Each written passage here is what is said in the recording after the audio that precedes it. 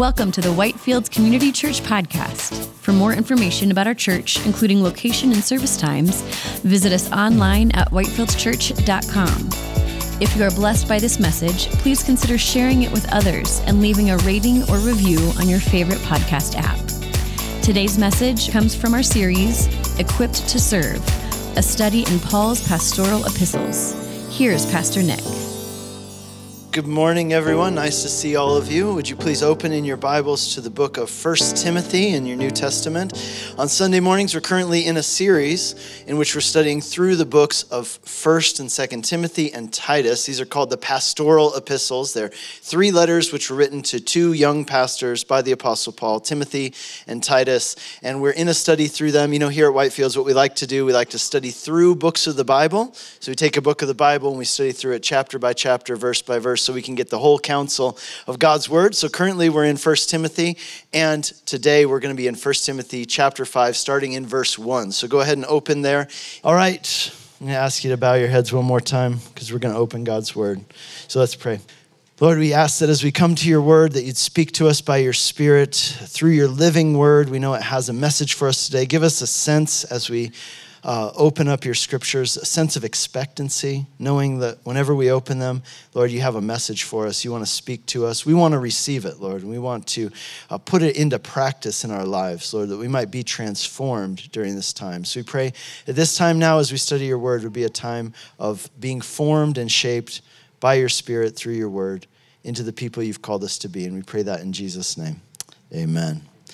Well, it was a Saturday afternoon. I was with my parents in a little shopping center in Arvada, and we had come there for lunch at a restaurant, which was in this shopping center. At the time, I lived in Hungary, but I had come back to Colorado to attend a friend's wedding. So while I was in town, my parents suggested that we go out to eat at a restaurant, and the restaurant they chose was in this little shopping center, which happened to be just a couple blocks away from the high school where I had gone to high school. And so this shopping center was a place that I had been many, many times during my time in high school. So it surprised me when after lunch, my parents suggested that we go into one of the shops there in the shopping center because they told me that there was someone who worked in this shop that they wanted to introduce me to. So they take me into this store. I had seen this store before, but I had never been into the store because it sold hot tubs. And when I was in high school, I wasn't really in the market for a hot tub, right? So we go into the hot tub store, and my parents look around. They find the person that they wanted me to meet, and we walk over to her. It was a young woman with blonde hair. She was a few years older than me. And my parents said, "Nick, we want to introduce you to Tracy. Tracy is your cousin." And I was like, "Really? Okay. Hi, Tracy." You know, I have a pretty large family, right? A lot of cousins. But I'll tell you what, it's a pretty strange feeling to meet someone for the first time and then be told that they're your cousin. Especially because as Tracy and I got to talking, we found out that we grew up in the same community. I mean, she worked a few blocks away from my high school in a shopping center that I often frequented. And on top of this, it turned out that her best friend in high school was the older sister of my best friend in middle school. And what that meant is that on several occasions, we had been in the same place at the same time, her with her friend and me with my friend, but we didn't realize that we were related. You see, she's my first cousin. Her father and my father are brothers. But her parents got divorced when she was young. She grew up in the same community, but with her mom, and she didn't have a relationship with our side of the family. And so I had actually met her before, but we had regarded each other as strangers when we had met, when in fact we were actually family. Now, we even have the same last name, but of course, you never really bother to ask, like your friend, "Hey, what's your older sister's best friend's last name?" So, you know, it's interesting how the way you feel about somebody changes when you realize that they're your family. To me, Tracy was just another stranger previously. When I had seen her, I would have just walked past her and not given it a second thought. But all of a sudden, now the way I felt about her changed a lot. Now I wanted to know everything about her. I wanted to know what her life had been like growing up. I wanted to know about her struggles and her successes, her strengths and her strifes. Why? Because she's my family. You see, before she was just another face in the crowd. Now she's someone whose future mattered to me. And I wanted to cheer her on. I want her to succeed. If she needs help with something, I want to be there to help her because she's my family. You see, as soon as I found out that Tracy was part of my family, I began to care about her in a way that I hadn't cared about her previously. And it's interesting, again, the way you feel about someone changes when you find out that they're your family. And you know what? That's true for us as Christians as well. The Bible uses several metaphors to describe who we are as Christians. And each of these metaphors that the Bible uses to describe the Christian community, they all describe different aspects of both our relationship with God and our relationship with one another.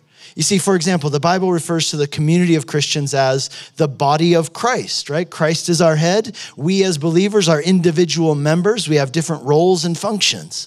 Another metaphor the Bible uses, it calls us, as the Christian community, it calls us the bride of Christ. So we're united to Jesus in a relationship of love and faithfulness. Another metaphor, it calls us the temple of God. A temple, right? The church, the Christian community, we are a spiritual temple where God's presence resides and where believers are built up as living stones. We're also called the flock of God. We're like sheep. God's our shepherd. Jesus said that he, as God, is the good shepherd who cares for and protects those who follow him. We're also referred to as God's field. Right? God is planting seeds in us, watering those seeds, tending us, pruning us with the goal that we would produce fruit to bring him glory and to benefit others. Now, each of these metaphors helps us to understand a different aspect of what it means to be a Christian. They describe different aspects of our relationship with God and different aspects of our relationship with other Christians. But there's one more metaphor the Bible uses to describe who we are as followers of Jesus, and that's the metaphor of a family. You see, the family of God. In 1 Timothy chapter 3, earlier in this same letter that we're reading right now, Paul the apostle, writing to his young protege, a young pastor named Timothy, who was serving as the pastor of the church in the city of Ephesus, Paul wrote to him and said this, "I'm writing these things to you so that if I delay, you may know how one ought to behave in," what he calls, "the household of God, which is the church of the living God." So by referring to the Christian community as the household of God, what he's telling us is that the church is not just a building that you come to, it's a group of people to which you can belong. And we see this throughout the Bible, that God is building a family. To be a Christian means that when you put your faith in Jesus, you become a child of God. You become part of this new family that God is building. It says in John chapter 1, verse 12, the opening part of the Gospel of John, "But to all who did receive him, who believed in his name, he gave the right to become children of God." You remember Jesus, when he taught his disciples to pray, he taught them to pray, "Our Father who art in heaven." So to be a Christian is to be a child of God. It means to have a relationship with God in which you know him as a father. And what that means is that other believers are your brothers and sisters. So the church, this community of those who've been redeemed by Jesus, who have committed their lives to following him, you know what we are? We're not a group of natural friends. You know what we are? We're a group of natural strangers, in some cases, natural enemies who have been brought together by Jesus, and he has made us family. It's kind of like when I met my cousin Tracy for the first time, right? When I saw her at first, I just considered her to be just another stranger. But when I found out that she was family, it changed the way I felt about her, and it changed the way I acted towards her. And the same is true for us as Christians and as followers of Jesus. Here in 1 Timothy chapter 5, verses 1 through 16, we're going to be looking at how these family ties that we have as Christians, how they work out practically in the church, specifically in regard to how different groups of people in the church relate to one another now that we're family in Christ. So the title of today's message is, "He Made Us Family."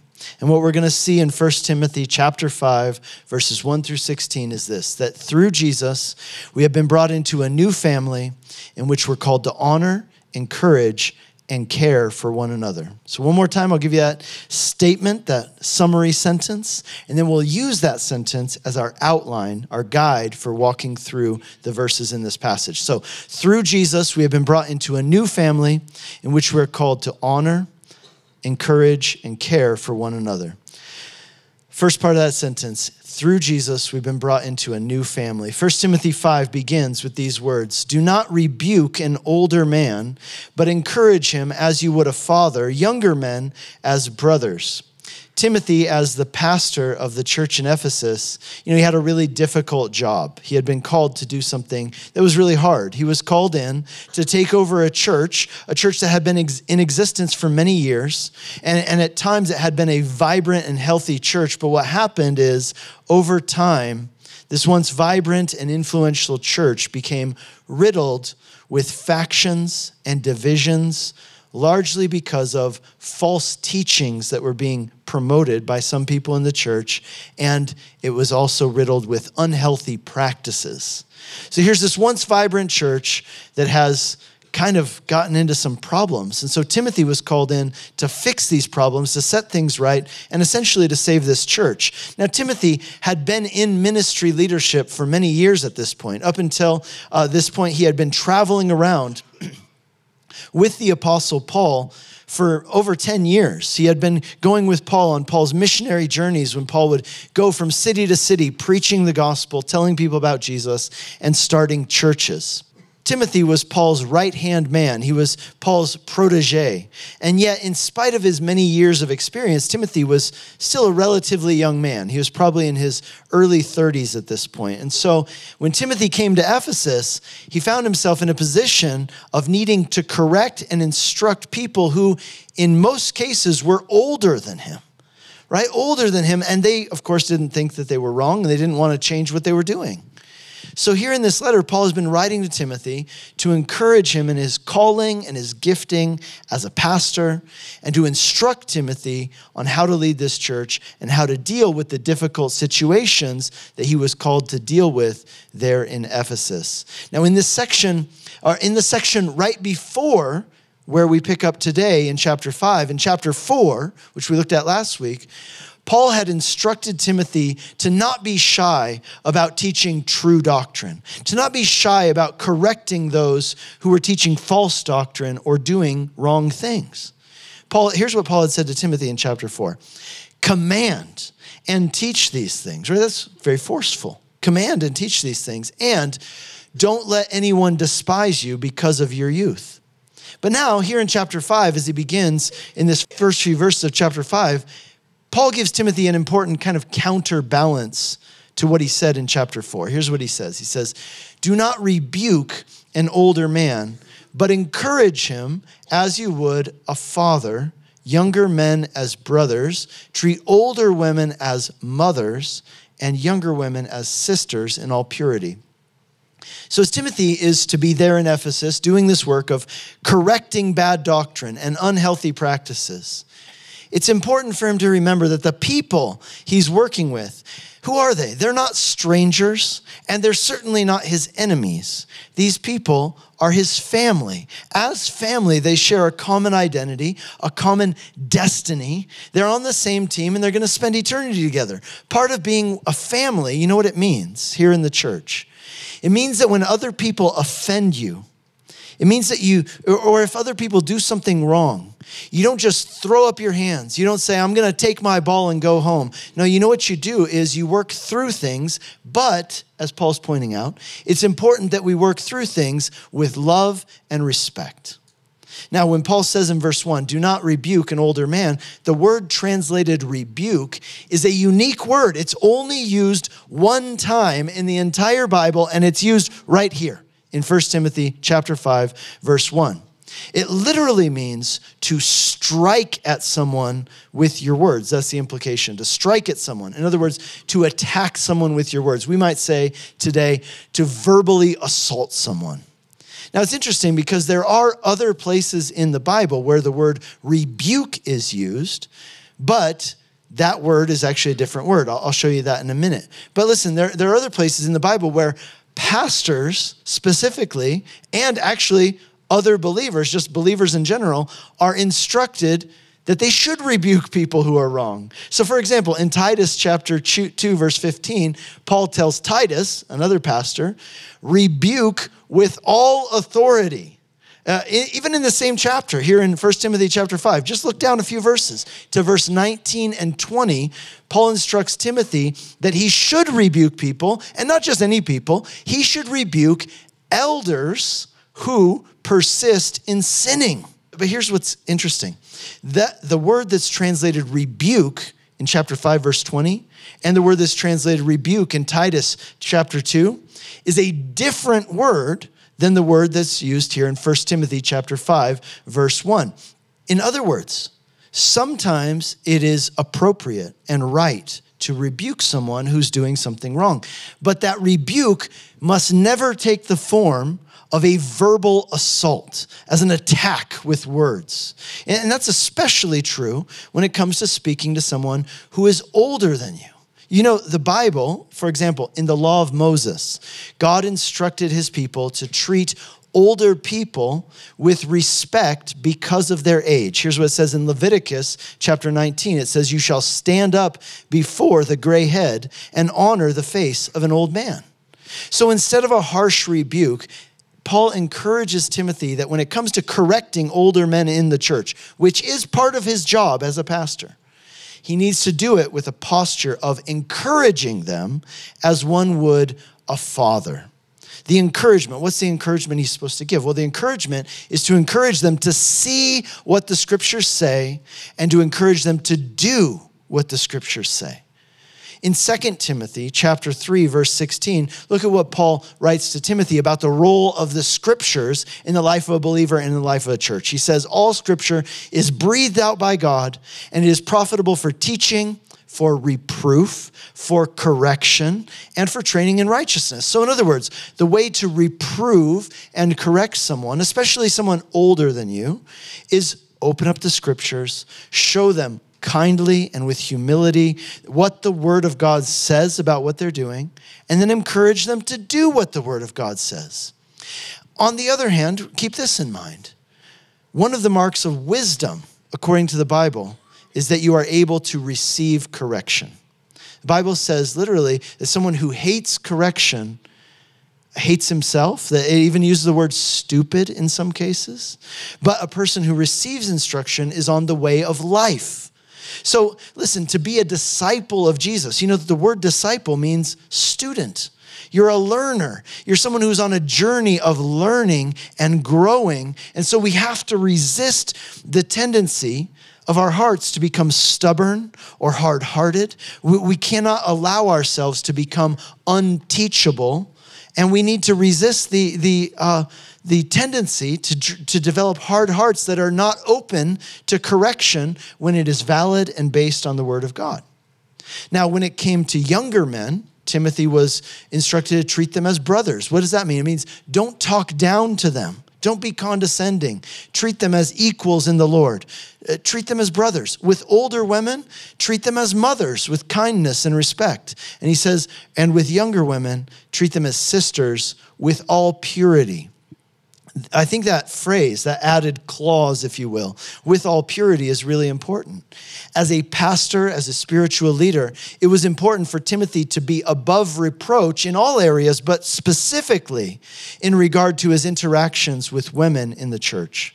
He should never come even close to crossing a line of impropriety or crossing a line in which a woman would be made to feel unsafe or uncomfortable. The church needs to be a place where young women can feel safe and where they can have healthy, platonic relationships with men. For men, think about this. To regard a woman as a sister, think about how brothers regard their sisters. They don't look at their sisters in lustful ways. They don't flirt with their sisters. They're not provocative in what they say to their sisters, but rather, a good brother, what does he do? He looks out for and protects his sister. Right? Sees if other people are treating her badly, he's going to deal with it. If she needs help with practical things, moving, assistance, support, whatever it may be, brothers are going to be there. They're going to be somebody you can call on and count on when the sister needs help. Now, of course, listen, if two single people want to get to know each other and get married, praise the Lord, that's good. We encourage that. But the baseline relationship between men and women in the church is we're family. And we treat each other as brothers and sisters. Now, what it means to be a Christian, in other words, is that through Jesus, we have been brought into a new family. The church is not a club or a support group, right? It's not an affinity-based group for people who are interested in the Bible. No, the church is something much more profound, much more special than that. The church is a body, and it is a family. And in this family, you know what that means? We have family ties. Through Jesus, we have a new identity. Rather than being strangers or acquaintances, we now relate to one another as fathers, mothers, brothers, and sisters. And what that means is that we not only treat each other with respect, but we treat each other understanding that we have a responsibility towards one another. So what does that look like? Well, let's carry on in our sentence and in our text. Here's the next part of our sentence, right? Through Jesus, we've been brought into a new family in which we're called to honor. Look at what he says in verse 3. Honor widows who are truly widows. Now, in the days of the New Testament, when the New Testament was written, there was no system of social assistance from the government, right? There was no like social programs, welfare programs, or, retirement programs, things like that. And because of that, there were several groups in society who were especially vulnerable, but perhaps the most significant vulnerable group, as we see throughout the Bible, was elderly widows. Many times these widows, they had no way to provide for themselves, which is why if you read in the book of Acts, like in Acts chapter 6, for example, you'll notice that one of the very first ministries, one of the earliest ministries that Christians performed was a ministry of feeding widows, because if the church didn't feed them, they weren't going to be able to eat. You see, Paul says, honor widows who are truly widows. Now, what does that mean? Does that mean there are people walking around pretending to be widows, right? Like lying about being widows, saying their husband died, but they were wrong, right? No, that's not it. See, listen, when Paul talks about widows here in this section, he's not just talking about widows in the technical sense, right? The technical sense being someone whose husband has passed away. He's talking about widows really as a class of people who had no support. So for example, Paul's going to say later in this section, as you'll see, he says, listen, if there's a woman whose husband has died, but she has grown children who can support her financially and otherwise, then yes, she's a widow technically, but she's not truly a widow, right? She's a widow in the technical sense, but she's not destitute. That's what Paul's talking about here. She has people she can turn to for help, but there are people who don't have that. There are some widows who are really in a dangerous situation. You see, here in this section from verses 3 through 16, Paul is going to give Timothy some instructions, which are actually very practical for us today, and it regards how to take care of those who come to the church asking for or requiring financial support or material assistance. Now, as the church is a family, this is an important topic because being part of a family is caring for those in your family, right? Caring for those among us who have need. So when Paul says that Timothy should honor widows who are truly widows, that doesn't mean, say, all the widows stand up and we're all going to clap for you. No. When he talks about honoring, you know what he's talking about? He's talking about giving them money. He's talking about giving them financial support. Now, we know this through the context, but specifically, we also know it because if you look down to verse 17, Paul's going to talk about honoring people who work in the church, and the way that they are honored is by being paid a salary. So here, Paul is talking about honoring people, and what he means is paying them money, putting them on the church's payroll. Now, this is always a tricky situation. I've been in church leadership for, almost 20 years now. Actually, I guess it is over 20 years now that I've been in different forms of church leadership. And I'll tell you this, every church I've ever been a part of has there are people in the community, people in the church, there's an abundance of needs, and there's always a limit of resources. There's always limited resources. And so the church needs a lot of wisdom with who to help and how to help them, because we're called to use our limited resources to do many things, including spreading the gospel, making disciples. And so how to do this is always very tricky and difficult. So here Paul is going to give Timothy some guidelines to follow in regard to how the church should assist those who are in material need. Now, I love the fact that Paul describes this financial assistance as being a way of honoring these people. It wasn't to be done in a way that was demeaning or in a way that was humiliating, but rather it was an expression of honor towards these people, and in this case, towards these widows. It reminds me of what Paul wrote to the Romans in Romans chapter 12, where he says, love one another with brotherly love and seek to outdo one another in showing honor. Just imagine what a church would be like. Just imagine what your family or your workplace would be like if you followed that ethic. If you were always trying to outdo one another, as if it's some kind of competition, right? To outdo one another in showing honor to others. That's the kind of community that God desires us to create as his children in his household, in this new family of God that we're a part of. So that brings us to the next part of our sentence. In addition to honoring each other, we're also called to encourage one another. Look at verse 4. But if a widow has children or grandchildren, let them first learn to show godliness to their own household and to make some return to their parents, for this is pleasing in the sight of God. So Timothy, as a pastor, was to encourage people to do what was pleasing in God's sight. In this case, it was taking care of their family members. In Hebrews chapter 10, the writer of Hebrews tells us the reason why it's important for us as Christians to gather together and not neglect gathering together, as was the habit of some back then and even today. He says, here's why. You need to not neglect gathering together, because you need to gather together for the purpose of encouraging one another. Now, what are we to encourage each other to do? Well, he tells us that too. There in verse 23, he says we're to encourage each other, first of all, to hold fast to the confession of our hope without wavering. So that's the one thing. We're to encourage each other in our faith to hold fast to Jesus and the confession of our hope without wavering. Additionally, we're to encourage each other in regard to God's faithfulness. That's what he says there, right? He says, he who promised is faithful. So we're to encourage each other in regard to God's faithfulness in the midst of whatever somebody might be going through at the moment, to remind them God is faithful and to encourage them to trust in the Lord. And then he says in verse 24, and we are to encourage each other in this way, in a way that stirs each other up to love and good works. The idea they're stirring each other up, right? Stirring the pot. Another translation of this says spurring each other on. Think about how a cowboy uses spurs, right? To poke a horse and get them moving. That's what we're to do in each other's lives. So for widows who had no family to take care of them, Paul then goes on to say this. Verse 5, she who is truly a widow, left all alone, has set her hope on God and continues in supplications and prayers night and day. But she who is self-indulgent is dead while she lives. Command these things as well, so that they may be without reproach. So the church was to encourage widows to live godly lives and to set their hope on God. If someone, in this case, even a destitute widow, was living in a sinful pattern of behavior, the church was to address that. They were to confront them about it, because sin always leads to destruction. It leads to destruction in your life, in your relationship, and ultimately it leads to the destruction of your soul.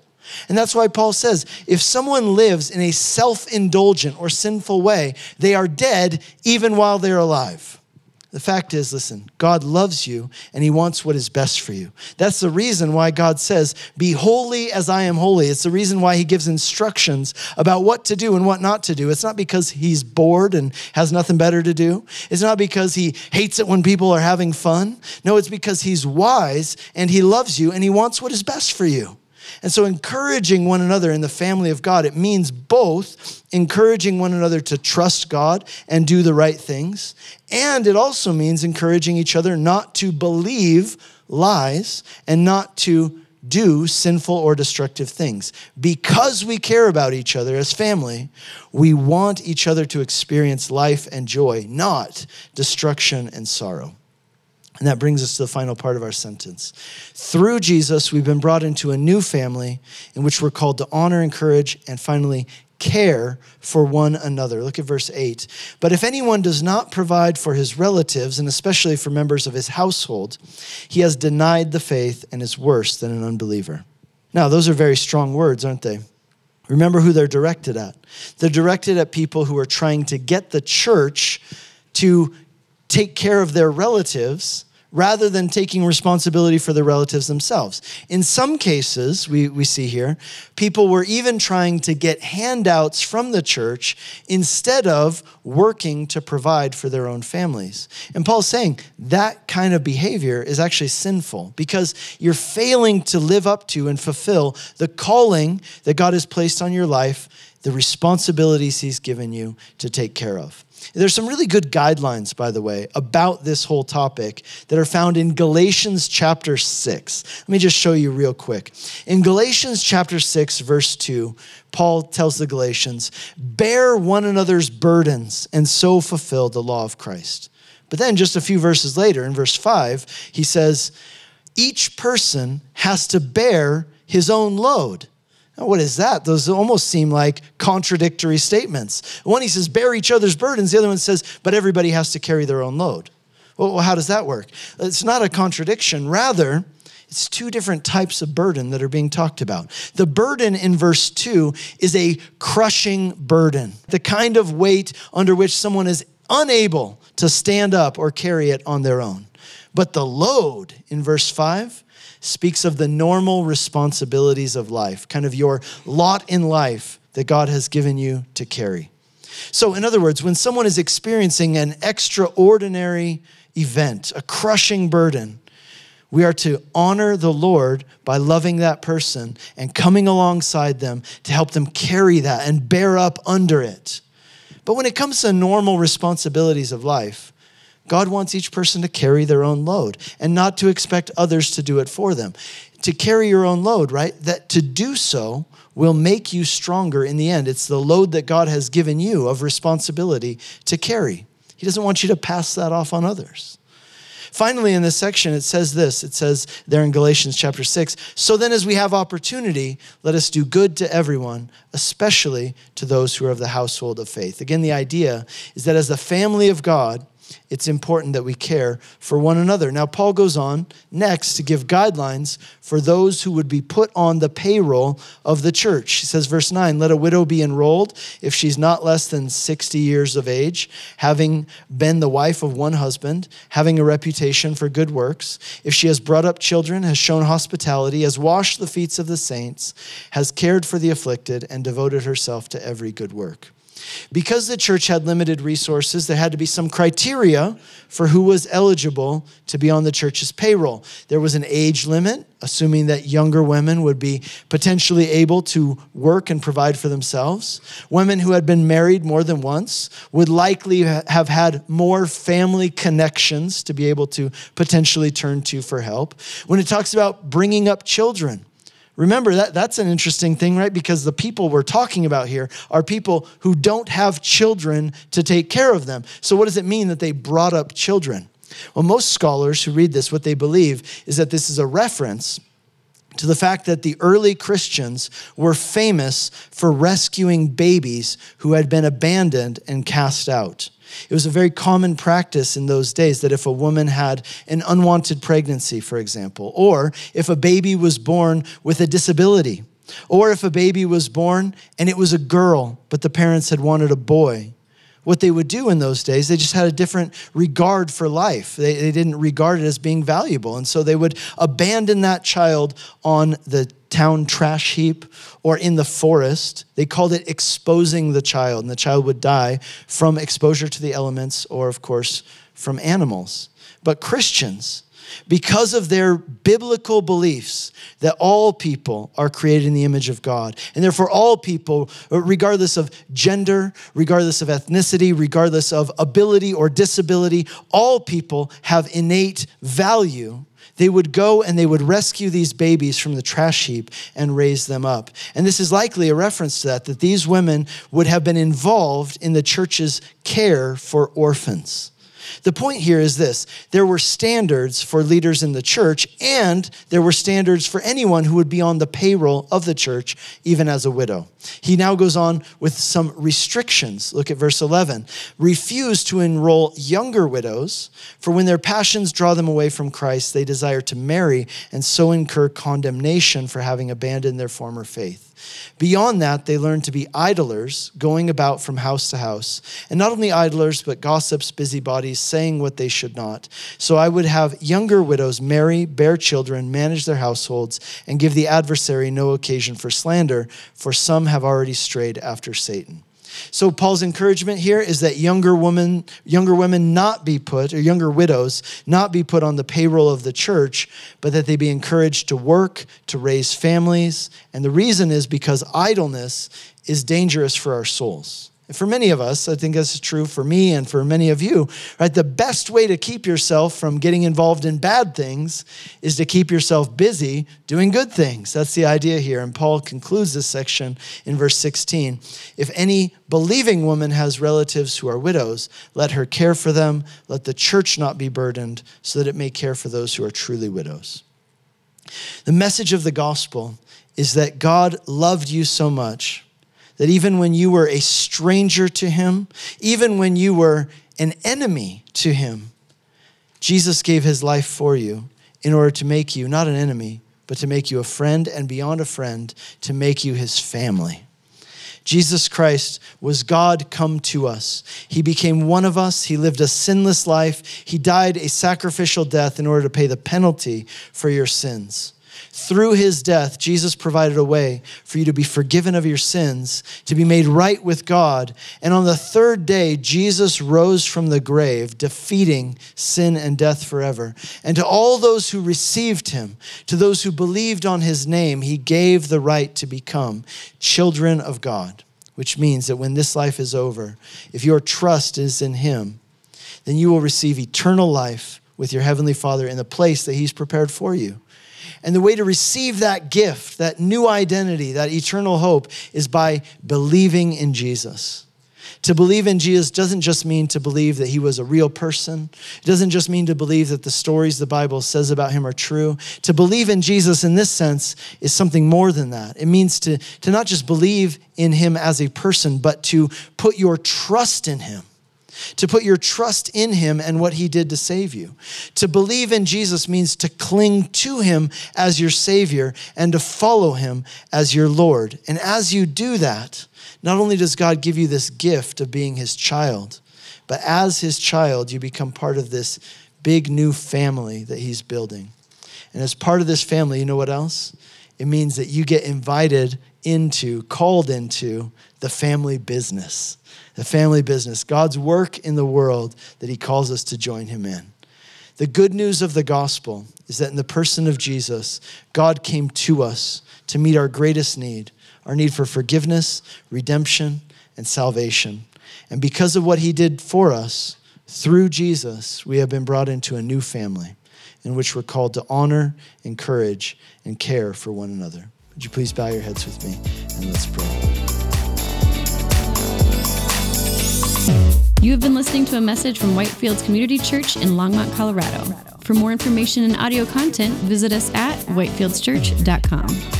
Make sure to tap the subscribe button if you would like to have new messages delivered to your device every week when they are released. If you have been blessed by this message and would like to support our ministry, you can do so by leaving us a review on Apple Podcasts or by giving a donation to our church on our website at whitefieldschurch.com.